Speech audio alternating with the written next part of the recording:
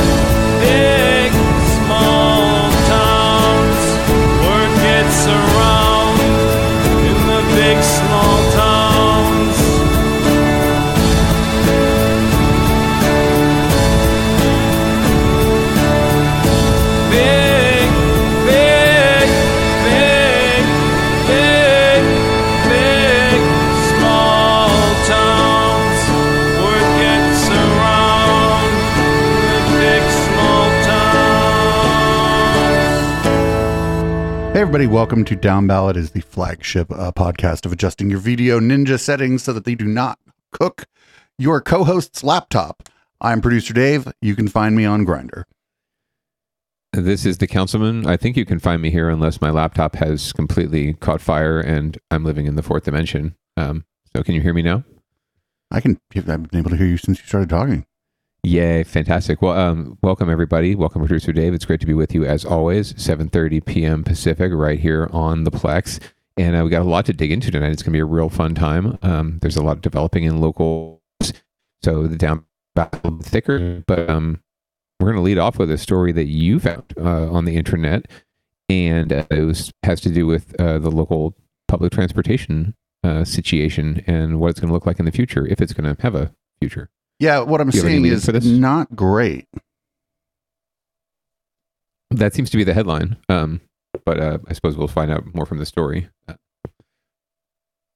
California state leaders are looking at long-term ways to try to prevent transportation service cuts after ridership tanked during the pandemic and hasn't recovered. Our conference Justin Campbell has more now on today's meeting at the Bay Area Metro Center as state leaders get involved and try to keep public transportation going. Justin? Yeah, that's right, Ken and Vicki. Simply, the problem is there's just not enough riders right now on public transportation. Huge part of the Bay Area elected officials don't want transportation cuts despite facing millions of dollars in a funding gap.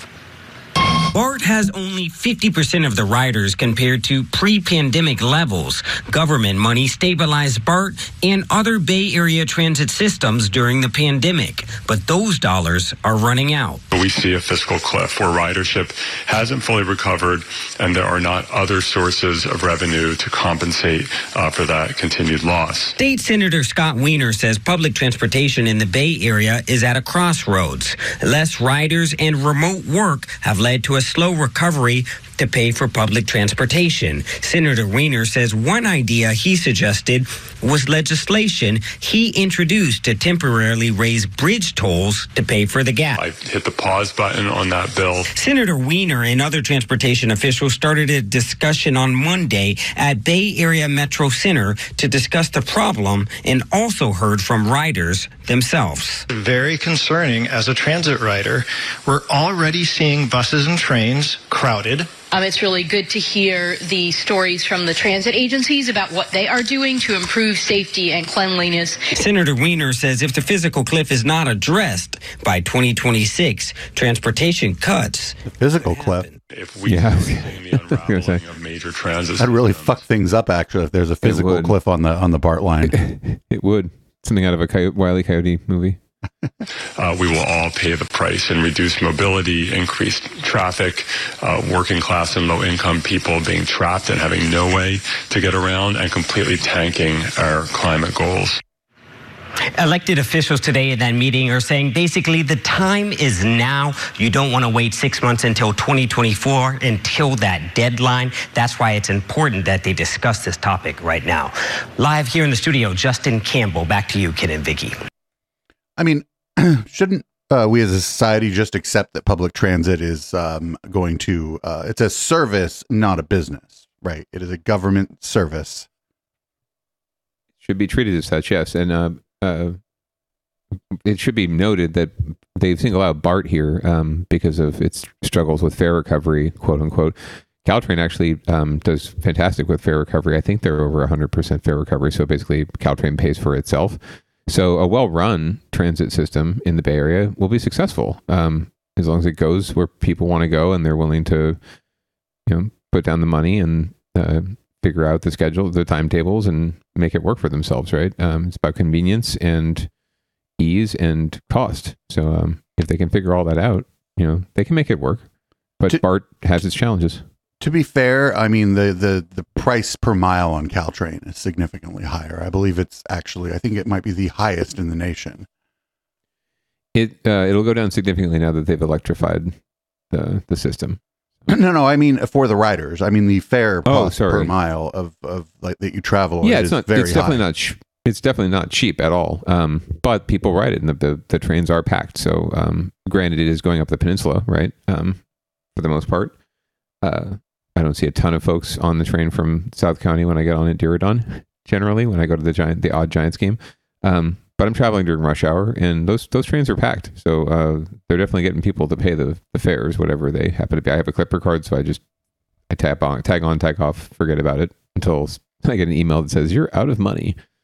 Anyway, but BART has its challenges. They go way beyond what's happening now. I mean, the fact that they never went down the peninsula, they never came to San Jose in the first place, right? Because of the voters. It really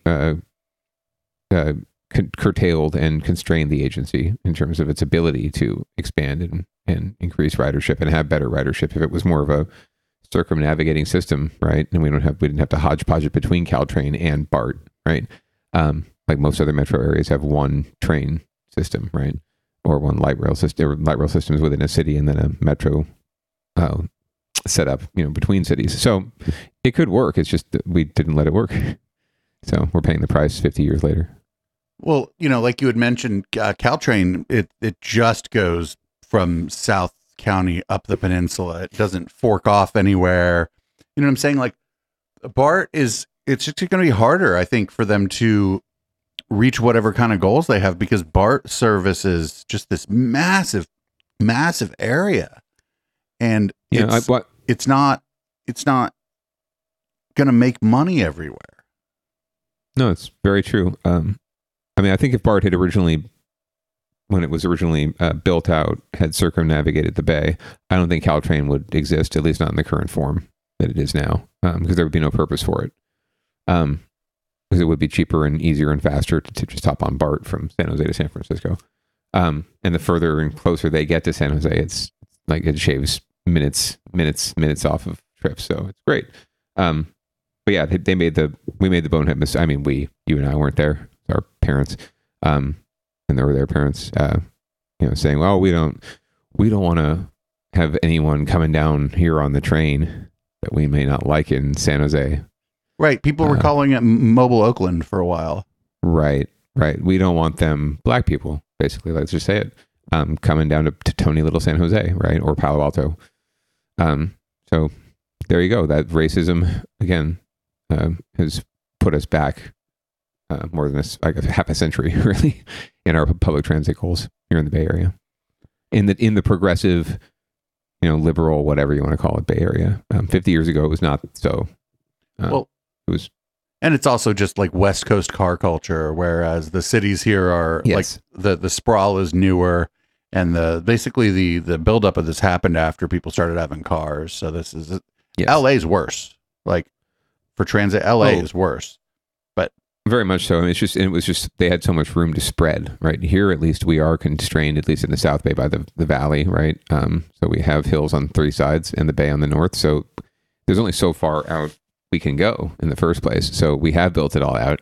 So now we're paying the price and having to infill, but it's not like LA where it's like a desert, right? And they could just build West Covina, East Covina, East Covina, right?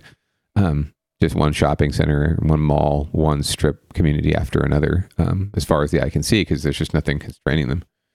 And there's big ass freeways there, like 3 or 4 parallel big ass freeways taking people east and west every day and north south. So why not, why not just hop in your car and put the AC on and zone out for an hour and a half? So they mentioned BART, and they showed San Francisco, but they didn't mention Muni. I wonder if Muni's coming back a little bit, like SF Muni, because San Francisco is a public transit city. Like when I lived in the city, I didn't know hardly anybody with a car. Yeah, why would you have one? It's so inconvenient when you're doing that much traveling around the city, right? And you're just going to grab something or doing the errands, right? It's ridiculous. There's no parking, and what you can find, it's expensive, and why get in the traffic? And there's just too much traffic now anyway. So yeah, always easier to hop on the Muni. I don't know. It yet to be seen. This seemed to be very BART focused, even though it was supposed to be more. Yeah. And that's fine. General story. We'll see what happens.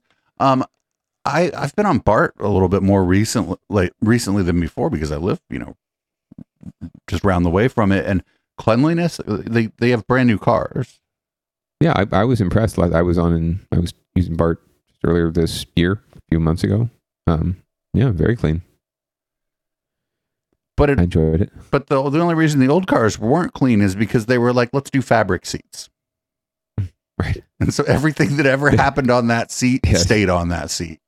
Yes, I definitely did not notice the sort of rank 50-year-old poo smell that you get on those old BART trains. I mean, God bless them. It's no one's fault. It's just that 50 years of people pooping in the same seat just builds up. Or even just sweating. I mean, just human beings sweating on the poop. Yeah. It's just now that the seats are they're still fairly comfortable, but they're you wipe them off and it's fine. I think that it's going to get a better rep. Although what I did notice was that if ridership does pick up, we're going to run into a problem of nowhere to fucking sit, because there's a lot of empty unused space on those new cars. It seemed a little odd.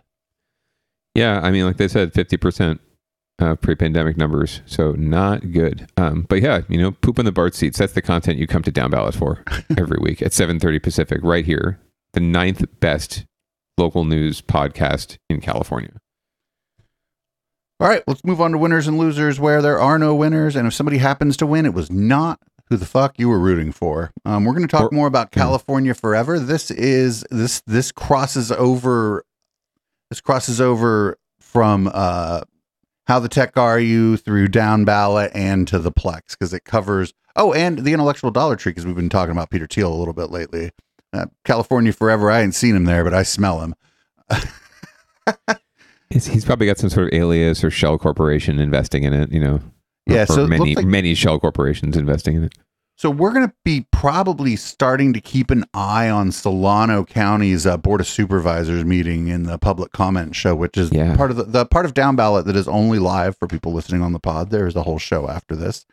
Tune the fuck in. Where I drink like too much vodka and we watch local government meetings. And I think Solano County is going to get pretty spicy coming up pretty soon. So can't wait. So people are already voicing their concerns over this weird Norman Rockwell painting, dystopian AI Norman Rockwell painting, like town that they're just trying to drop in the fucking middle of nowhere without like any like infrastructure, just the infrastructure in the town, not out of the town. It's going to be like the Roach Motel for tech bros. Anyway, let's see what KTVU, the Fox affiliate around here, has to say about all this. Let's do it. New at 10 tonight, a heated town hall meeting this evening between people who live in Solano County and the developer of California Forever, a proposed new community in that area. KTVU's Joey Horta was at tonight's town hall. He's here in studio with us tonight. Little venting session, you could say, for some of those in attendance. Yeah, I got a little tense in there, guys, tonight, and we'll tell you what's going on in there in just a sec. All of it started out with a presentation from the CEO of this project that would see the formation of California's newest city. But many of the people in the crowd there cut off the founder, causing a passionate exchange. They don't want this happening in their backyard. We have an idea for how to make Solano County better. California Forever CEO they should have picked a guy without such a heavy foreign accent for this. They have so many investors. This is the guy they put forward. It's hilarious. Sorry, go ahead. They need a guy in like a cowboy hat, like kind of a folksy guy in a cowboy hat. But I want to see this guy in a cowboy hat, particularly with the accent. That would be great. Tramick breaking down the project that would create the state's newest city. He's invested $900 million, buying up 60,000 acres, 4 miles from Travis Air Force Base, on mostly agricultural grazeland in southeast Solano County, causing an uproar. What about the Native American graves that you are going to be excavating and building on without even consulting us, the natives of this land? Tramick says the project will first create construction jobs and later permanent jobs within the development that pay above average. But former Vallejo City Council member Katie Meisner is worried the project would take away opportunities from existing communities. It sounds like from what you said about funding from the federal government to Solano County, we'll get more money for homeless that'll come here, and we'll have all the homeless, and you'll have the shiny new city up in Rio Vista, and we'll get nothing. Others are concerned about taxes going up and urban sprawl. You did a bad investment, and we're not going to support as a shill to support your project. He's like, you're a dumb investor. I like him. Cambridge-educated CEO who came to the U.S. 10 years ago as a Czech immigrant hopes the people of Solano County will have an open mind to the economic benefits. I think that a lot of the opponents of the project don't realize just this huge shot in the arm economically. He says by 2030, California Forever would be home to around 50,000 people and up to 400,000 in a couple of generations. Water rights are included in the land deal. This is one of the areas where the aquifer isn't depleted. The homes, he says, will be smaller and affordable. The community will be walkable. Smaller, maybe. People won't have to commute to make a living. But the overwhelming majority of this they will never have to leave. Isn't buying it. We can't afford this housing, and we will not go live on our own people's bones. But you will. Now, this is just the first town hall meeting. Again, several others are planning moving forward. They're planning to get signatures to get on next year's November ballot. If approved, this project would start, the construction would start in 2025 or 2026. Yeah, interesting debate. We'll see who comes out on top. All right, Joey. Oh, a ballot initiative? They're going to go down. Oh, that's going to be a bloodbath. It'll get on too. I mean, if it's these guys fronting it, right? The California Forever folks. Oh, it'll absolutely get on. People sign anything outside of Target. So, right, but then when they go to vote for it, oh, the political ads about it are just going to be fantastic. Oh, it's going to be beautiful. I want to see the pro and the con. It's going to be glorious. I want to see if the Sierra Club puts together like a hit campaign. That'd be great. Bunch of environmentalists, like a bunch of old white ladies like that former city councilwoman, like shaking their arms, like you don't do this. I did get a sense, like a get off my lawn kind of vibe from her, despite, I've obviously sympathized with her and Vallejo and the surrounding cities more than these asshats. But, the blanket statements about the homeless going here, going there because of this or that or the other thing. And first of all, calling them the homeless in the first place. It's just, dude, that California Forever just actually, they just kill them. Yeah. I think that's probably what they do. They'll just put them out back and whack them inside of the head and eat their flesh. Right. in the cafe with the artisanal cupcakes with, they tell you it's bacon on that maple cupcake, but maybe it's Bob. The dead relatives of these natives that are pushing back. I very much like the guy that said, listen, you just made a bad investment. Right? I mean, that's a lot of money. So we shall see what happens. I mean, I don't know that even a ballot measure is all that is necessary, other than to sort of give them sort of the whatever political capital to do it. It's still a land use decision. I still think this is an administrative decision that the voters don't necessarily have any say over, unless they're like seriously amending some sort of plans that that voters approved in the past. But anyway, or the charter of the county maybe. But anyway, we'll see. That'll be fun. This is gonna be great. What a great year, 2024. Woohoo! Yeah, 2024 forever. I just like the hubris to think you're just going to drop a city out of the sky, essentially, like just because you're rich. Like imagine like you can't do that. Like people think that's what happened in Las Vegas, and no, they didn't drop Vegas out of the sky. Vegas took forever to develop. Like, yeah, I mean, they tried to drop it out of the sky, and no one came, right? And they had to figure shit out. Yeah, it's fun. It's part of me would really like to see them try it. Honestly. But I love this whole 50,000 people now and 400,000 people generations from now. It's like, okay, so you're just creating a space where people inbreed and just, stay in the same genetic cohort forever because they don't have to leave, right? You just made it very clear. They don't have to go anywhere to work. They can go work at the coffee shop down the street or whatever, the artisanal cupcake shop across the street, right? They don't have to commute very far. They don't have to leave. Everything's right there. So yeah, they're kind of implying that they're creating a cult. And it's the fun thing about it is like the images. They're like, oh, this looks really folksy, and it's like, no, somebody just like said, hey, Stable Diffusion, can you make a semi-urban dystopia images for us that look like watercolor? Thank you. Is that AI that you just referenced there? Stable Diffusion. Awesome. I'm woefully behind, but that's pretty funny actually. Yeah. Anything like the images they have there, it just strikes me as just so scary, right? It could be like a Twilight Zone vibe, right? Not fun. No, not at all. So, this is gonna be juicy. This is gonna be great. They're having more town halls. Oh, this is great. I wonder if they'll live stream them.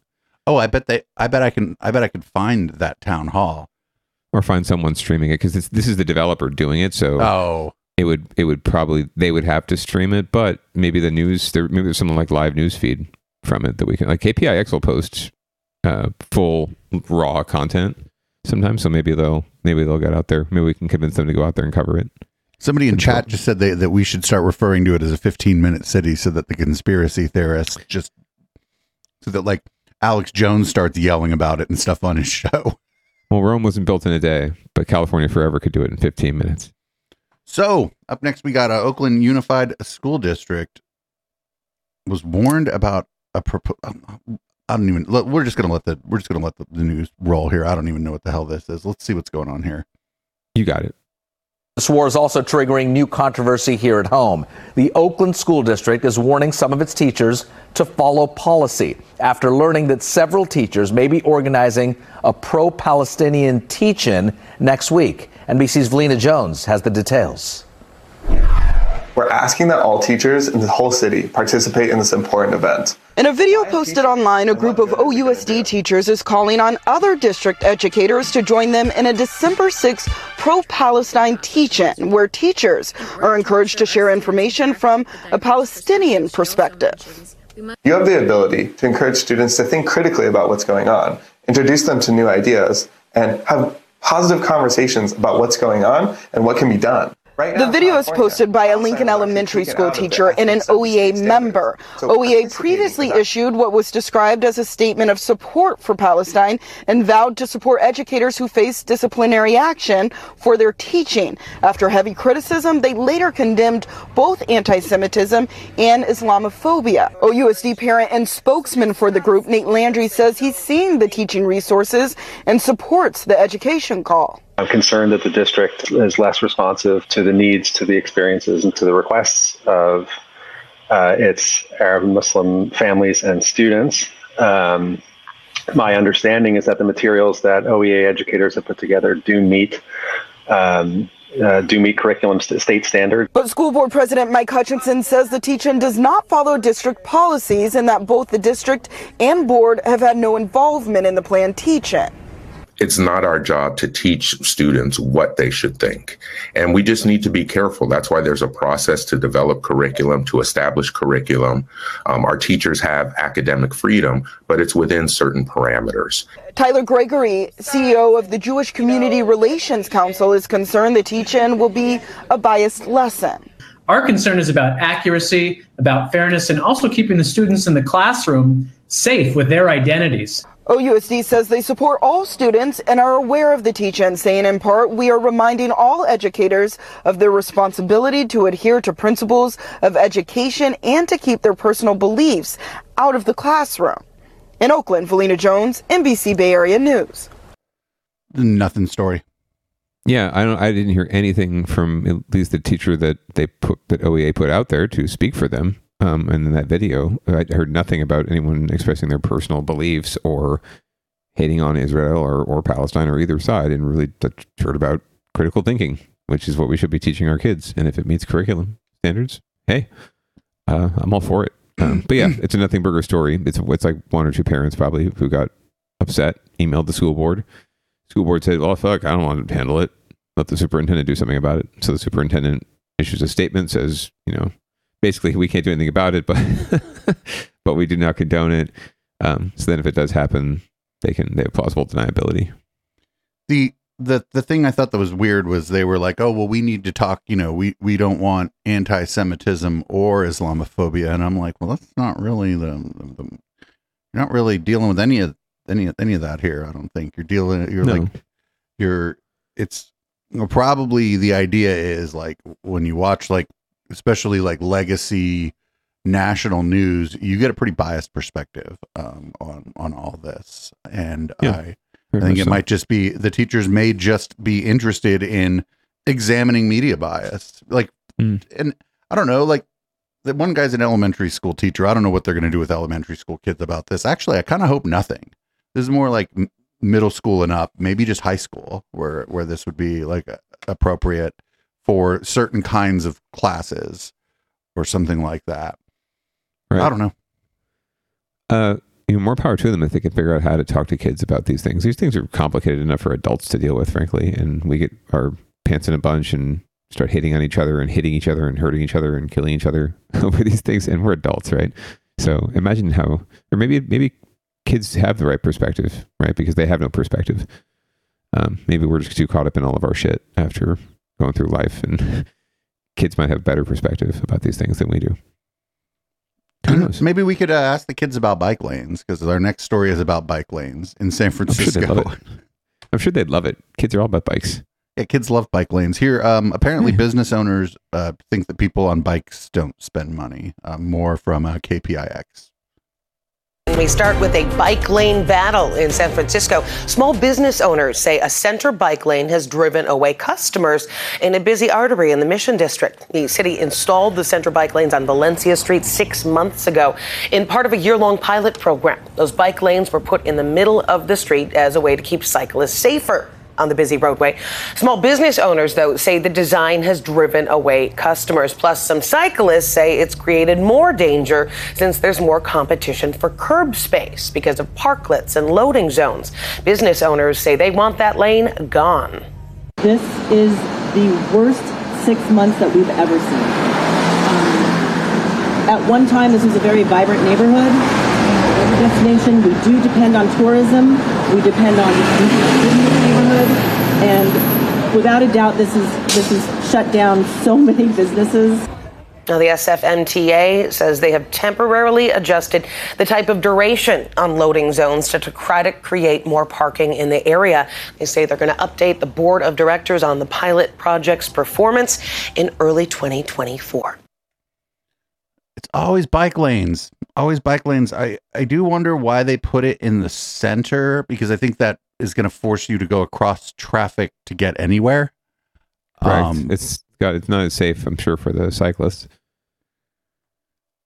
But then, like, I don't know if it's not in the center and it's on the side, then you have all these people pulling out, or you're more likely to get doored by somebody opening the door who isn't paying attention. Well, sure, and it's all parallel parking, so you're more likely like someone starting to parallel park from the bike lane, right? When it's in that, especially in that narrow of a space. So where these road diets have happened, I hate the phrase, but the road right sizing, generally, the bike lanes are on the side, and you do lose parking with that street parking. I didn't see any loss of street parking with this setup. It looks like they're actually prioritizing the cars more than anything else, while trying to take a nod to, we need to provide more options for folks to get around. But this is definitely something where these same business people were probably in the public meeting when they were planning this and complaining about it, and that's probably why the bike lanes gotten moved to the middle of the road in the first place. I would almost guarantee it, because it just makes more sense. The best ones I've seen are, if you can't have a best bike lane integrated with a car thoroughfare, is the bike lane is adjacent to the curb, basically. It's out from the gutter, obviously. Then there's protectors and then parking. Right. The people parking their cars have to cross the bike lane, not the other way around. That's the best thing I've seen. They have that in downtown San Jose, like on 4th Street.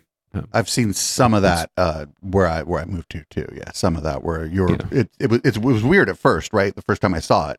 But sure. I was like, oh, okay, this makes sense. Now ostensibly now in that case, the parked cars are yet another barrier. Right. Between you and the people traveling at 45 miles an hour or whatever it is. Right. So it's a little bit, it is, I think, safer for the cyclists. And at the end of the day, that they should be they're the ones who are completely exposed on like whatever fiberglass, coat rack, basically, with wheels, versus, a couple ton, even my Prius, is a couple tons, right? Could smush someone on a bike very easily. So, we should prioritize the people, the walking people, the biking people, the people that are most vulnerable. But we just consistently in our planning, at least here, like you said, it's the land of the car, home of the free. We just consistently err on the side of the car, giving them more space. So this week, do you know who needs to get their shit together? Police. Fucking always, right? Multiple departments. Police officers, they've gone insane. Right. Even Gore could be known. So our first one's out of San Jose, and this is interesting. 2 police offices, not officers. Is it offices? Anyway, facing international investigations. It's officers. There was a typo in their headline, I noticed. Okay. Yeah. Anyway, we'll see what's going on with this. International. We begin this evening with new issues involving San Jose police officers. NBC Bay Area has learned that at least 2 more officers are now facing internal investigations on separate incidents. Typos all over the place. Not international investigations, internal investigations. Fired his gun accidentally inside San Jose City Hall. The incidents are the latest in a series of recent issues for the department. And Damian Trujillo is at police headquarters with the story you'll see only on NBC Bay Area. Sources with knowledge of the incident tell me a San Jose police officer working as uniformed security officer accidentally fired his gun in a San Jose City Hall conference room recently. No one was injured, and it's unclear if anyone witnessed the shooting, but we're told that officer is no longer at City Hall. It's one of two recent and unrelated incidents involving San Jose police officers. Sources tell us the second incident involves an officer who got into a traffic accident in her patrol car but didn't report it. We're being told the officer settled the matter privately with the other driver, but that driver is complaining of pain.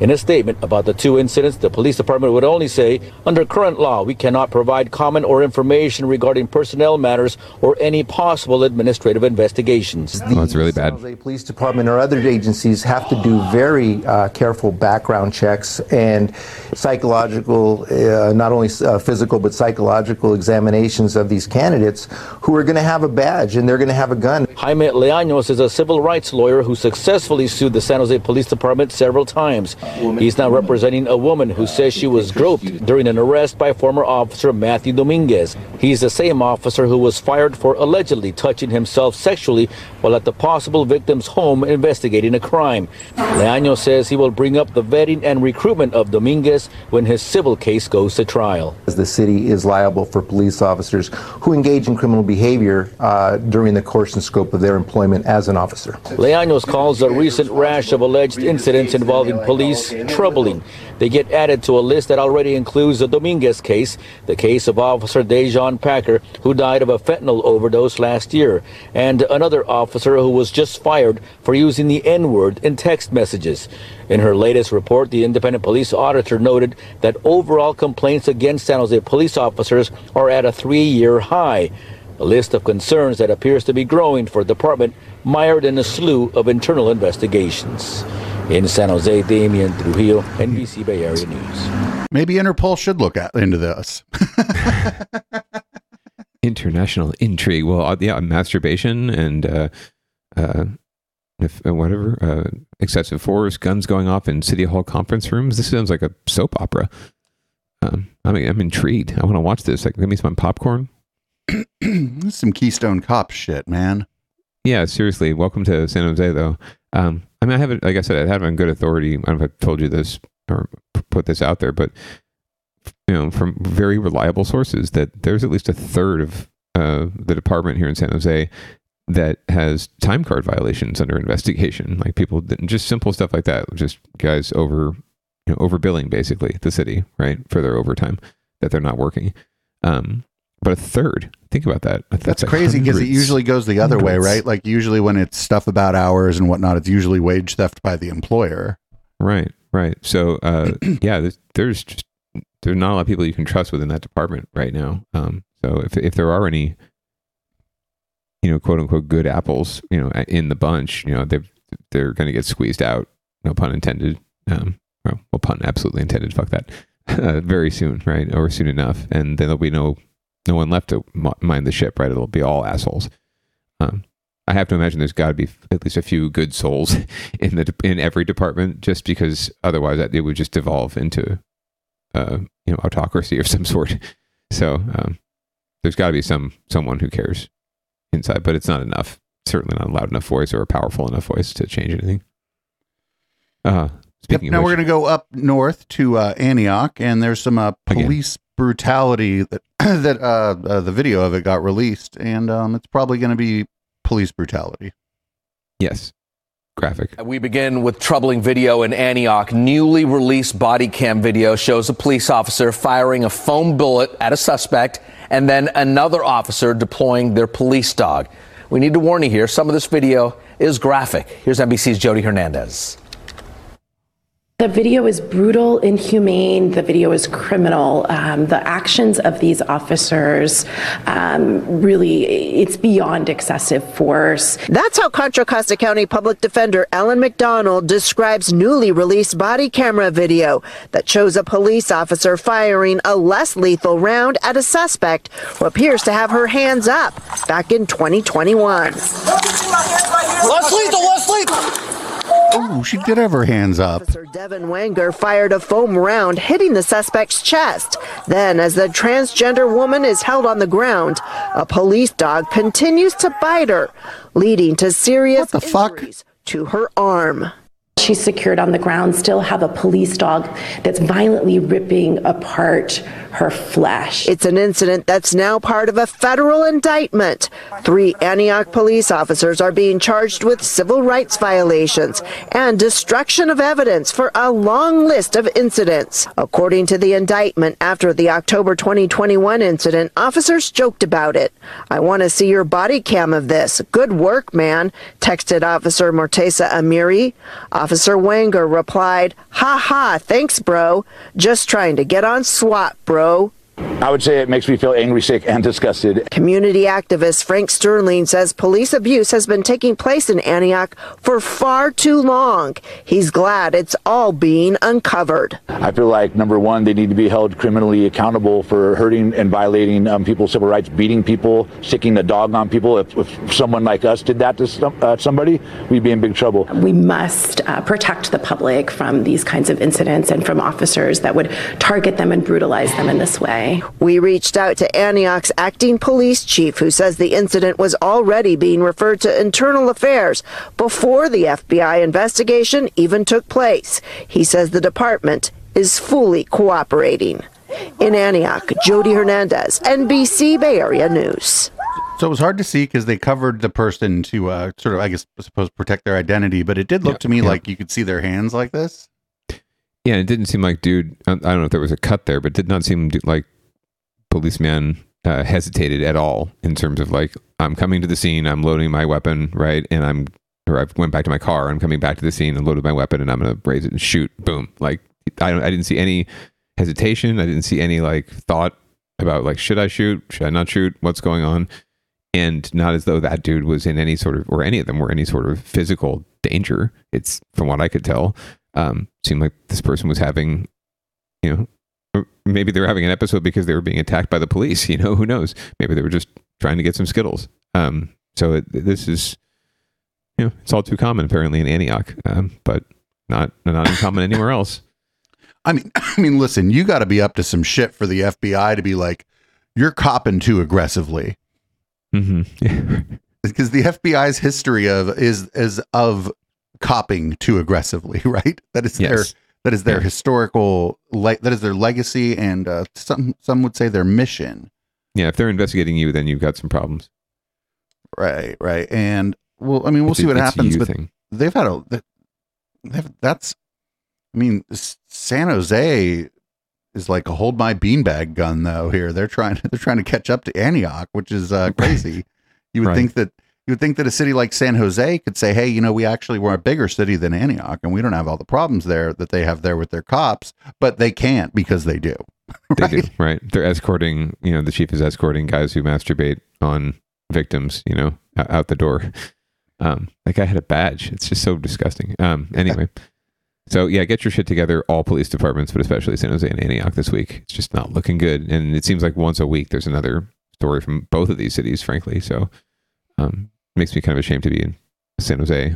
And but all we can do is keep trying to make things better. That's why we're here at Down Ballot. Yep. Yeah, that's why we're here. Should we go down ballot? I don't use the soundboard enough during down ballot. So we're going to move on to down ballot watch, where the stories are, everything on this show is political, but the stories are more election driven, I would say. Tend to be more election or like local government process specific driven. Correct. And speaking of government process, the first story up here is a San Francisco advocacy group that is pushing for charter reform, not to take power away from elected officials, but to give more power, in fact, to the mayor in San Francisco, who already has executive power. So we're going to learn more about what they're proposing and when it might be on the ballot and how they're planning to get it there. Now, earlier today, an advocacy group called Together SF Action spoke about plans for reform that will be on next year's ballot. ABC 7 News reporter Suzanne Fod is live in the newsroom with more on this. Good afternoon, Suzanne. Julie and Dan, Together SF Action says it's pushing a bold reform package. It says the people of San Francisco are tired of waiting for change.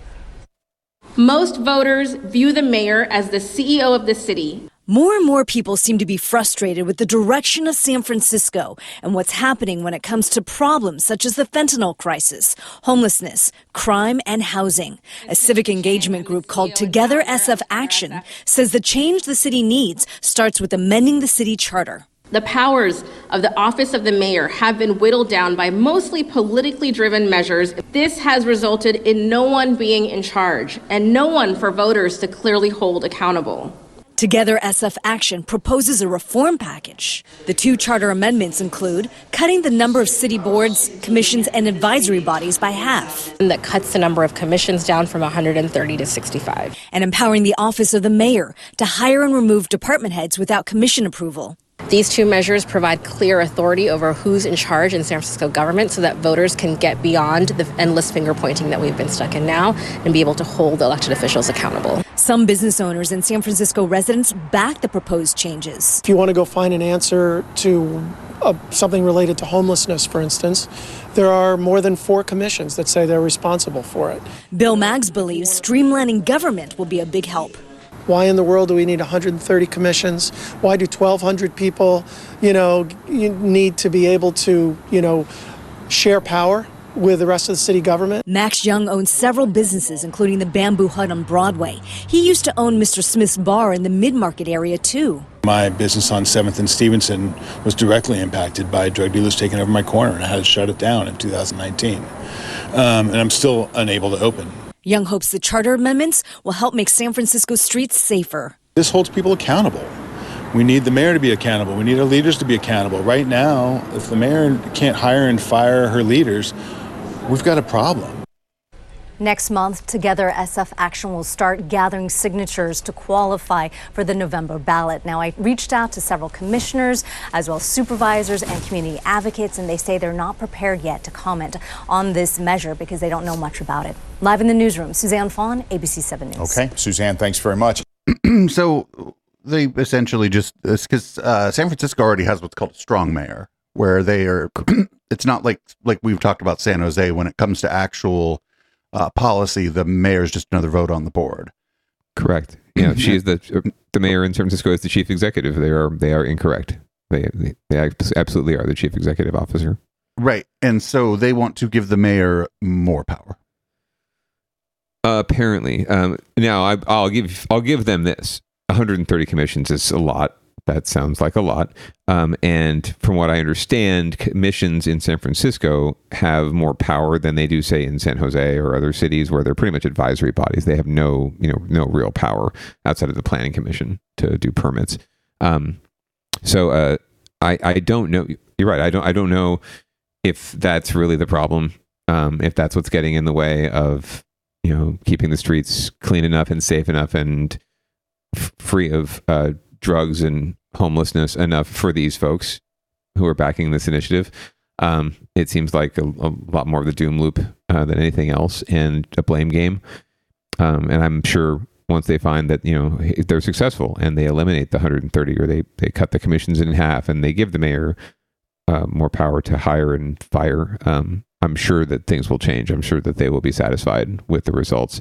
But welcome to San Jose, where the mayor doesn't, like you said, doesn't have any power at all to hire and fire outside of the council hires the city manager as a whole.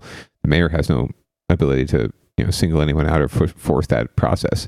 And with any of the directors, and really the city manager makes the appointment and recommends someone to the council, and the council pretty much votes up or down on that recommendation. They don't go out and find and vet, the next police chief or the next planning department head, right? The city manager's office does that, and the council's just there to validate them or not.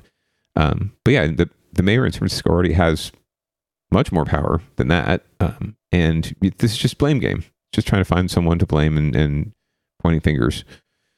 So if this wasn't attached to giving the mayor more power, it wouldn't be the worst thing in the world for basically any city to kind of take a look at all of the different commissions and the different organizations within city government and try to maybe combine them where necessary, or create more if necessary, split things off when it's necessary.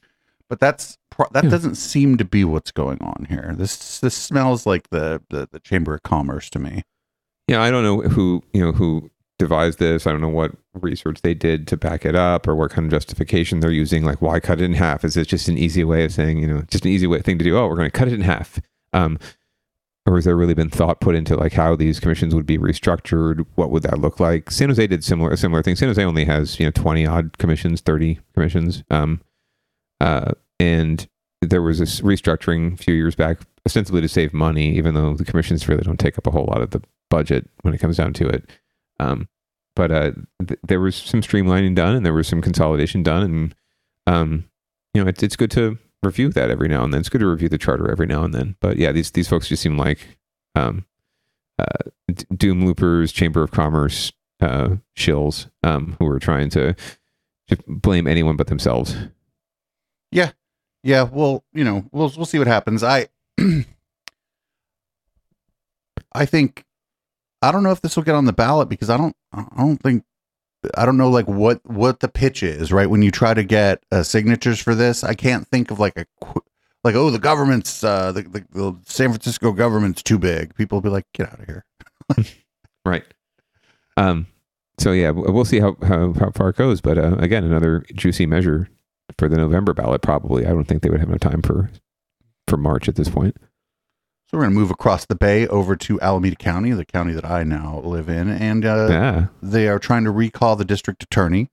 And It looks like the people who are trying to recall the district attorney are accusing the Board of Supervisors of meddling. This is very down ballot-y. This is a very much down ballot-y story. Yeah, we've been following the recall for quite a while as they've begun collecting signatures in a very similar case to the San Francisco recall of Chesapeake.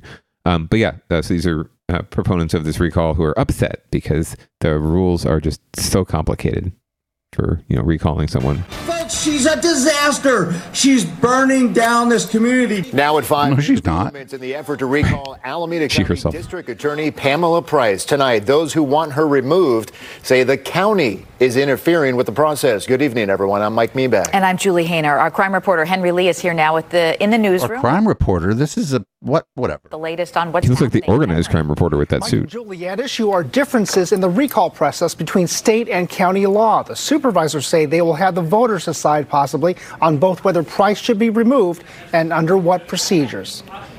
They have created a mount of confusion with the community because they have no idea what's going on. Recall Price. Recall. Organizers of a recall effort against Alameda County DA Pamela Price accused the Board of Supervisors Tuesday of meddling. Just wait until we do recall Pamela Price, and then they can look at the charter to see what parts are unconstitutional. But the supervisors later voted to have citizens decide in March as to whether the county's decades-old charter as it pertains to a recall should be aligned with state law. In response to people saying that we're interfering, if your board does this, they're interfering, they're taking away the people's rights, the people still have to vote. Still, recall organizers say this won't affect their efforts. Her policies are horrible. Recall proponent Chris Moore pointed to Saturday's armed robbery of a guard protecting a truck at the 7-Eleven at Grand and Mandana in Oakland.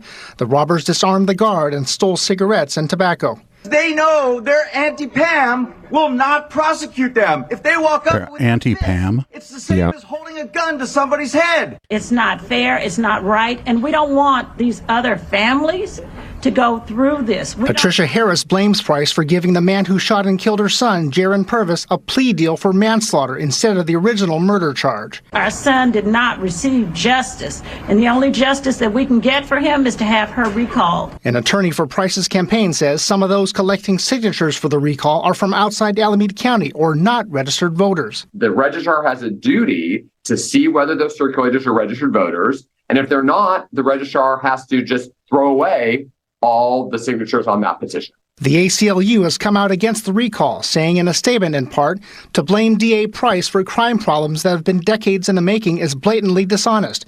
We urge voters to educate themselves on the issues and reject the politics of fear, which are a cynical effort to roll back criminal justice reforms. Ultimately, Price recall organizers say they already have plenty of signatures to put the matter on the ballot. The registrar of voters says they will prepare staff to validate those signatures. Live in the newsroom, Henry Lee, KTVU, Fox 2 News. All right, Henry, thank you. So I didn't know that the people collecting signatures also have to be registered in the place where the recall, where the signatures are being. That's like, seems like a good rule. Yes, you have to. If you're collecting, you have to be registered in the county you're collecting in, right? That seems like a good rule. Yeah, and you're supposed to be collecting. So the way these work, actually, you actually have to submit signatures. You can't just go to like the Secretary of State's office in Sacramento and dump all of the signatures you've collected across California on their desk, right? You actually have to deliver them to each individual county.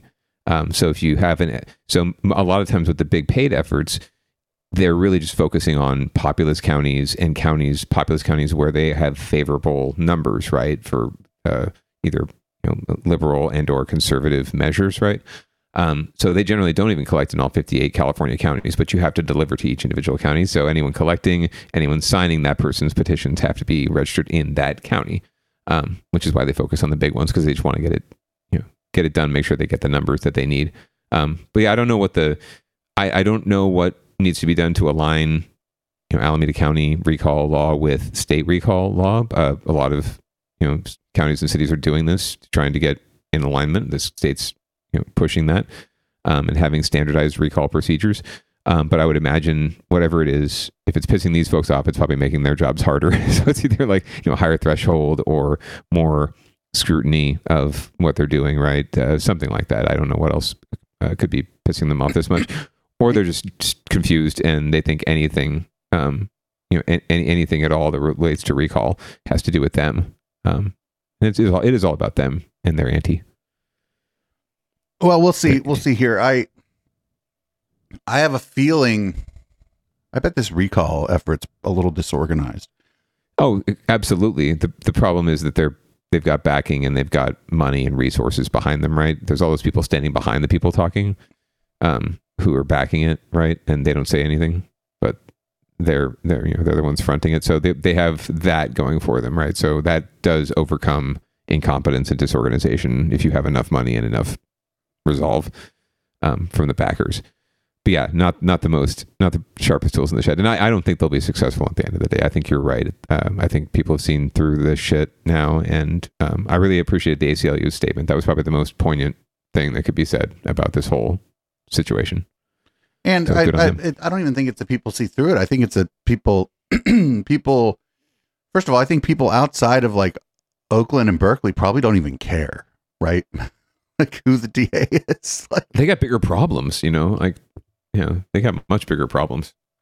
And I feel for folks who, don't get justice for their kids who get killed. That's awful, but it ain't her fault. Maybe you can work together with her to get better reforms in place so that the next family doesn't or can get justice. That would be what I would do. I hope. If the worst happened.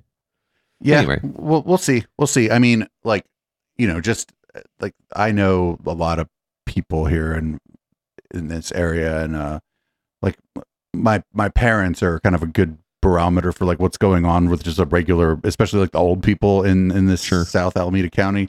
And they don't know anything about this matter and are probably just not going to sign the fucking petition if they see it, right? Sure.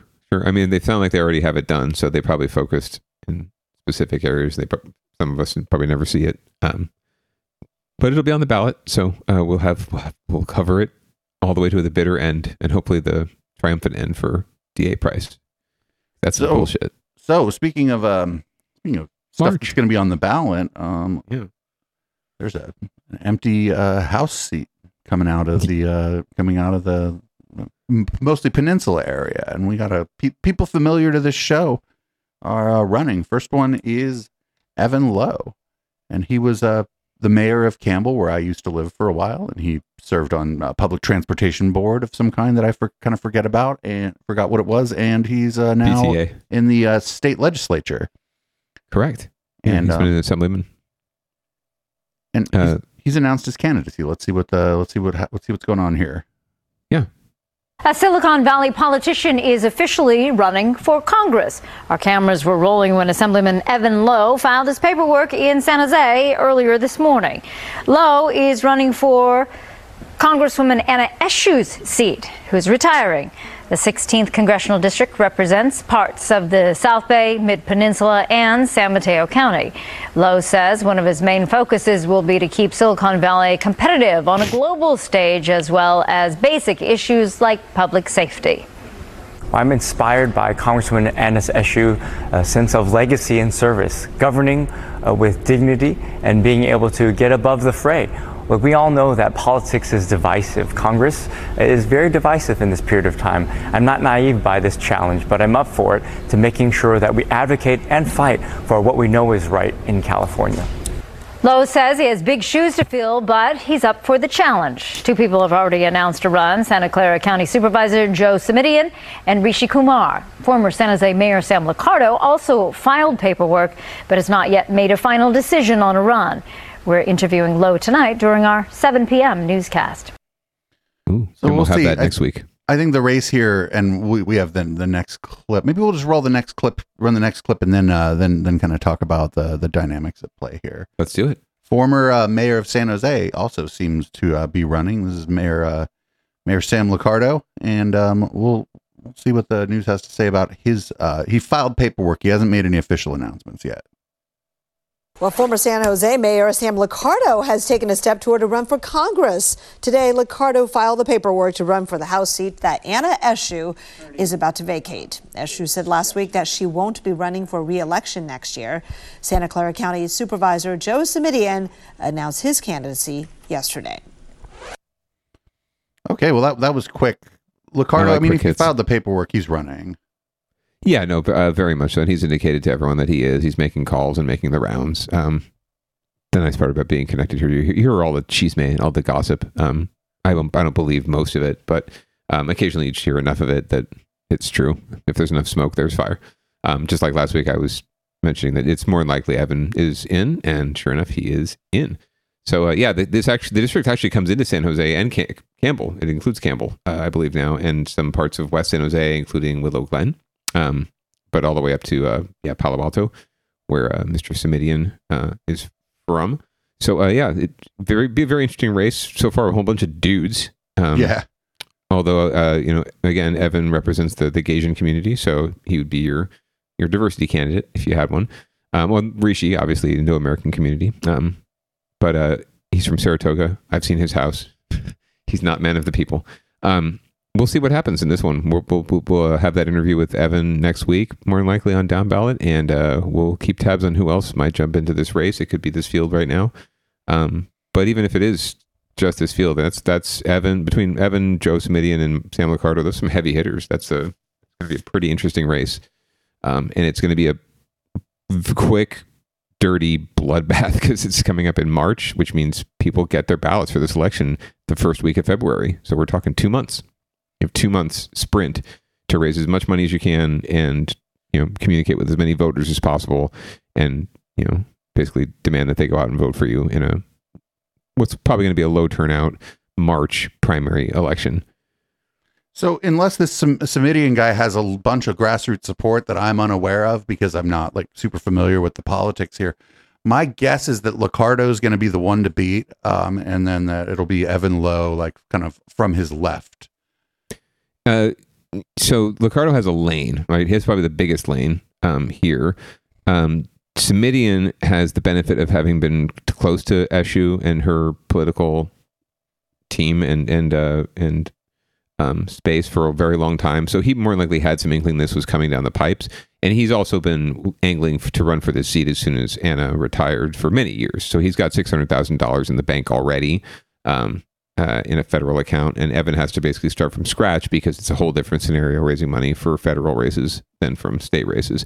You can't mingle money. So while Evan's the most prolific fundraiser in the Democratic Party at the state level, he can't use any of that money to run for this office.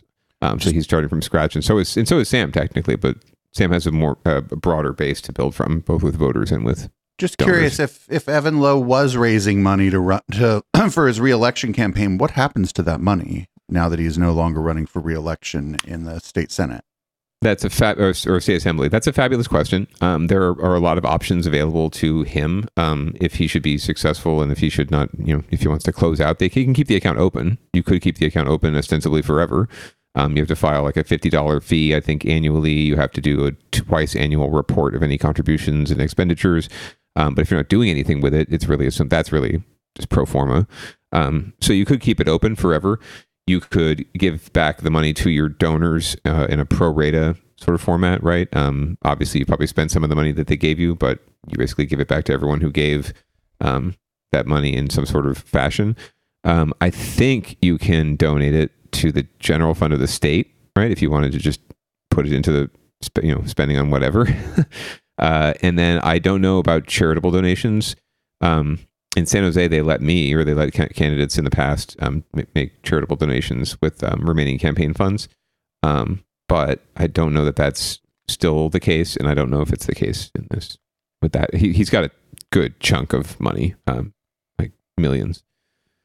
So it'll be very interesting to see what happens to all of that, because he can't run concurrently. He's the only one. There might be one other state senator that jumps in, but Evan, out of all these people, is the only one who can't. He can't run for both of his seats at once, so he has to give up his assembly seat when he would have 2 more terms theoretically on his term limits. Simidian is termed out at the Board of Supervisors, so he's done after this year or after next year. Gotcha. So he has nowhere else to go. So this is perfect timing for him. Okay, well that's interesting. I'm unless I'll take a closer look at this Simidian guy. I don't know enough about him, but so far I'm hoping it's Evan Lowe. The one thing I do like about Sam Liccardo, and it's one of the only things I really like about our governor Gavin Newsom, is I do think that he's going to be not too shy about jabbing at his opponents, like his political opponents, once he gets to the House. And I think Evan Lowe would be less inclined to go after dumb fucks in the House of Representatives. At least early on, but he's young, and he would have to endure a lot, I think, of that. But he could find a space pretty quickly. I actually pegged Evan to be, rising national star. I could see him in a, federal secretary role, or running for president. I could absolutely see Evan running for president one day. And this could be the next stepping stone in that process. Who knows? Yeah, he's still young. He's younger than I am. He's 40. He just turned 40. So the sky is the limit for him. And he's got a great personal story. He's got a great background, and he's got the right, he's got a lot of friends. And he's done that thing of not pissing off too many people, which is usually what you have to do to run for higher office. Well, he's got time. Yeah, of course. Why do you think I never got elected? Anyway, enough about me. Let's talk about Mayor Ed 209 and what he's going to do to clean up our streets and our parks. Oh, this is fantastic for a city's gateways. I imagine I know what this means, but we'll see what. I don't think it means the train station. Near the train station, adjacent. All right, let's see what's going on here. Okay, how important is a first impression? Well, to San Jose, it's now a priority. Today, the mayor and local leaders launched a massive beautification project targeting so-called gateways into the city. NBC Bay Area's Robert Honda joins us from downtown to tell us which area was made over first and why. We're here on Santa Clara Street, and it is often the first area visitors see when they come into downtown San Jose, so it got all the attention today. This is the view coming into San Jose off Guadalupe Parkway toward SAP or downtown, and the city wants those who see it to be impressed.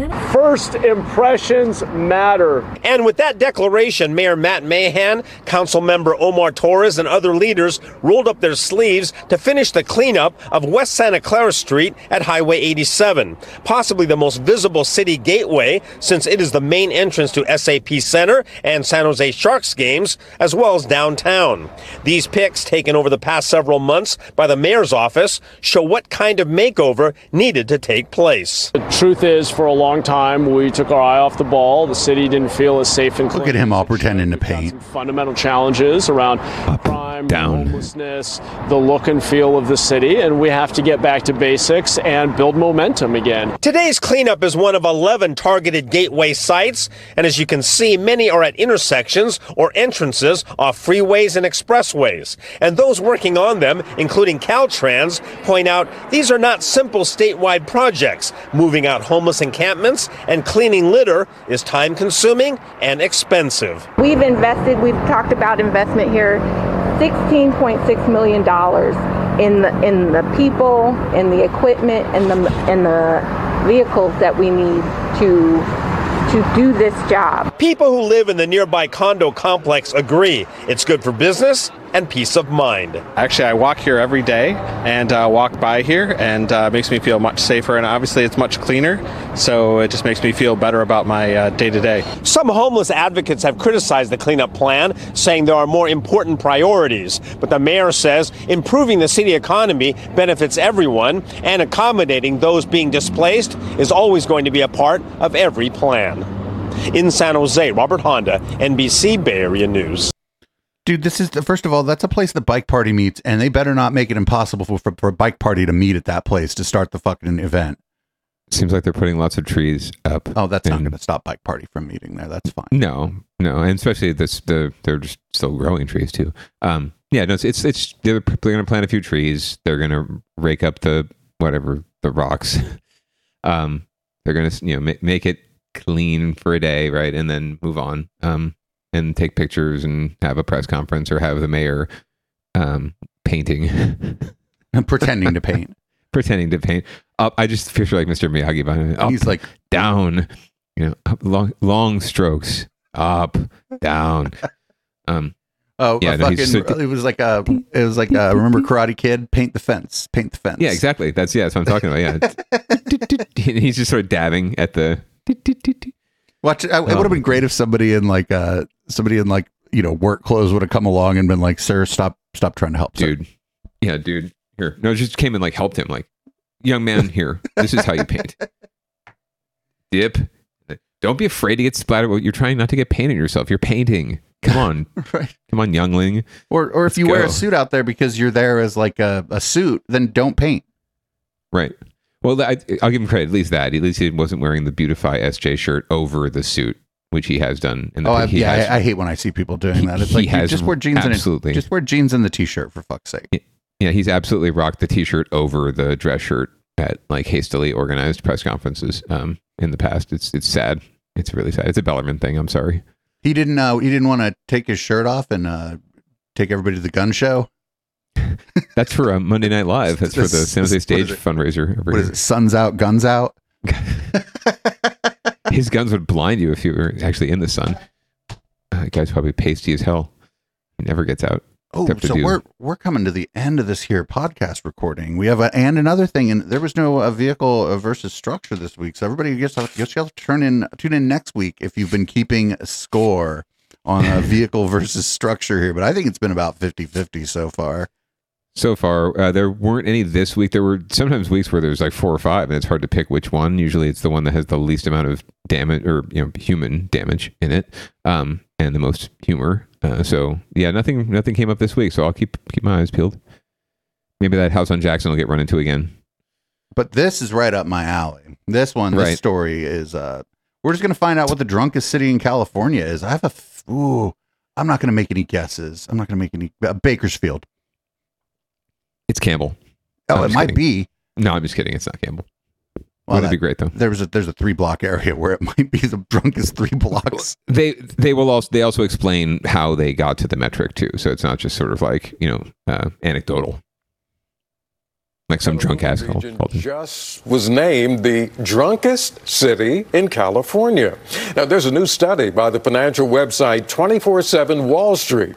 It looked at the percentage of women and men over the age of 18 who reported heavy drinking in metropolitan areas around the country. According to that report, 23.2% of adults who live around Santa Rosa and Petaluma say they drink excessively. So it's self-reported. Interesting.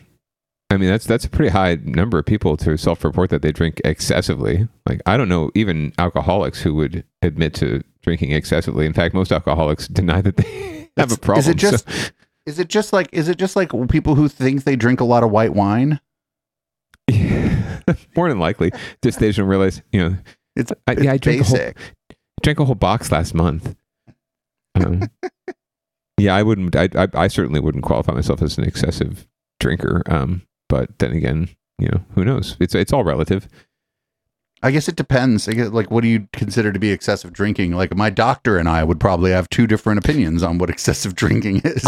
I was just about to say, what's the doctor's definition versus yours? Like, I don't drink very often. In fact, like, this podcast has been pretty much my only reason to drink since I, got COVID and went on the keto diet and tried to get healthy again. But I like a good beer. So I have a beer once a week during the podcast, and I reported that to my doctor, and she gave me this sort of look like, you have a beer once a week on the same night, just, it's regular drinking, so therefore it must be bad, right? I'm scheduling drinking. So yeah, I got the down the nose kind of look for one beer a week. What that indicates to me is that you just don't have time to do it any other time, and you like beer, and so you're like, hey, I don't get to see Dave very often, and I don't get to have beer very often, so I'm gonna multitask. Especially now, I don't have, I'm the good wife is blessedly putting baby down. I don't have any other things, pulling me one way or the other. I'm in my little cloistered office. So yeah, this is my me time. So I'm going to use it to embrace my desires, but mostly for weed and alcohol. Well, this week our connection and your laptop seem to have held up. So do you want to read out the show? I'll celebrate by doing so. Yes, indeed. Thank you as always, Producer Dave, for joining me and the councilman on Down Ballot. We do this every Tuesday night at 7:30 p.m. Pacific, except when we don't. Just listen for big, small towns, and where you're at is where you're supposed to be. Remember that it's very important in this day and age to get vaccinations, especially for the flu, but definitely for COVID, and mask up when you're in public, especially around little babies like mine. And if you want to wear pants, that's cool, but it's totally optional. We're going to go to Audible Smoke, and I want you to stay tuned as the light turns red and public comment gets underway. It's going to be lit. Late. Peace.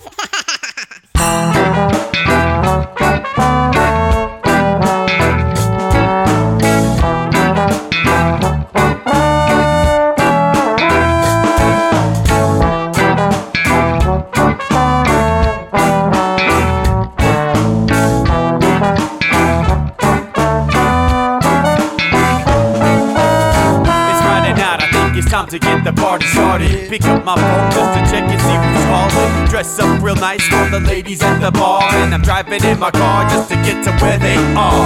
Here at the local scene is where I plant my feet. It's where I smoke my cigarette and I hold my drink. I look at all my friends, they're all blazing green. Here at the front of the stage waiting for MTV. Where are those guys who's standing next to me with a pipe in his hand ready to blaze for me? About 5 minutes later we're all singing Queen. Now get the fuck up on stage, man, rock the scene, yeah. We do what we want, and what we want is to jam. So sit back and enjoy the band. We do what we want, and what we want is to jam. So sit back and enjoy the band. Enjoy that band. I turn and head back to the bar for a refill, man, because you know where we are. We're headed out to the car to smoke another one and another one. Now just when the magic starts kicking in, I hear relapse playing, it's time to head in. Alright everybody, now it's time to grab a new drink, spark it if you got it, and then pass it to me, yeah. We do what we want, and what we want is to jam. So sit back and enjoy the band. We do what we want to do, and what we want is to jam. So sit back and enjoy the band. Enjoy that band. Last up on the bill for the show tonight is Down and Dirty at 5, so we're headed outside to spark up another joint. Now who's got my lighter? Stoner E, of course, shouldn't you be inside? I'm all up in this bitch, being who I gotta be. I'm fucked up like the U.S. economy. The truth is that I don't think logically. Stoner E take you on a psychedelic odyssey. Now inside motherfuckers is rocking me, and outside shit we smoke a lot of broccoli. Rocky the roller, yo, that sexy girl be jocking me. Ain't too drunk to fuck, but I'll probably do it sloppily. We do what we want to do, and what we want is to jam. So sit back and enjoy the band. Enjoy the band, enjoy the band. We do what we want to do, and what we want is to jam. So sit back and enjoy the band.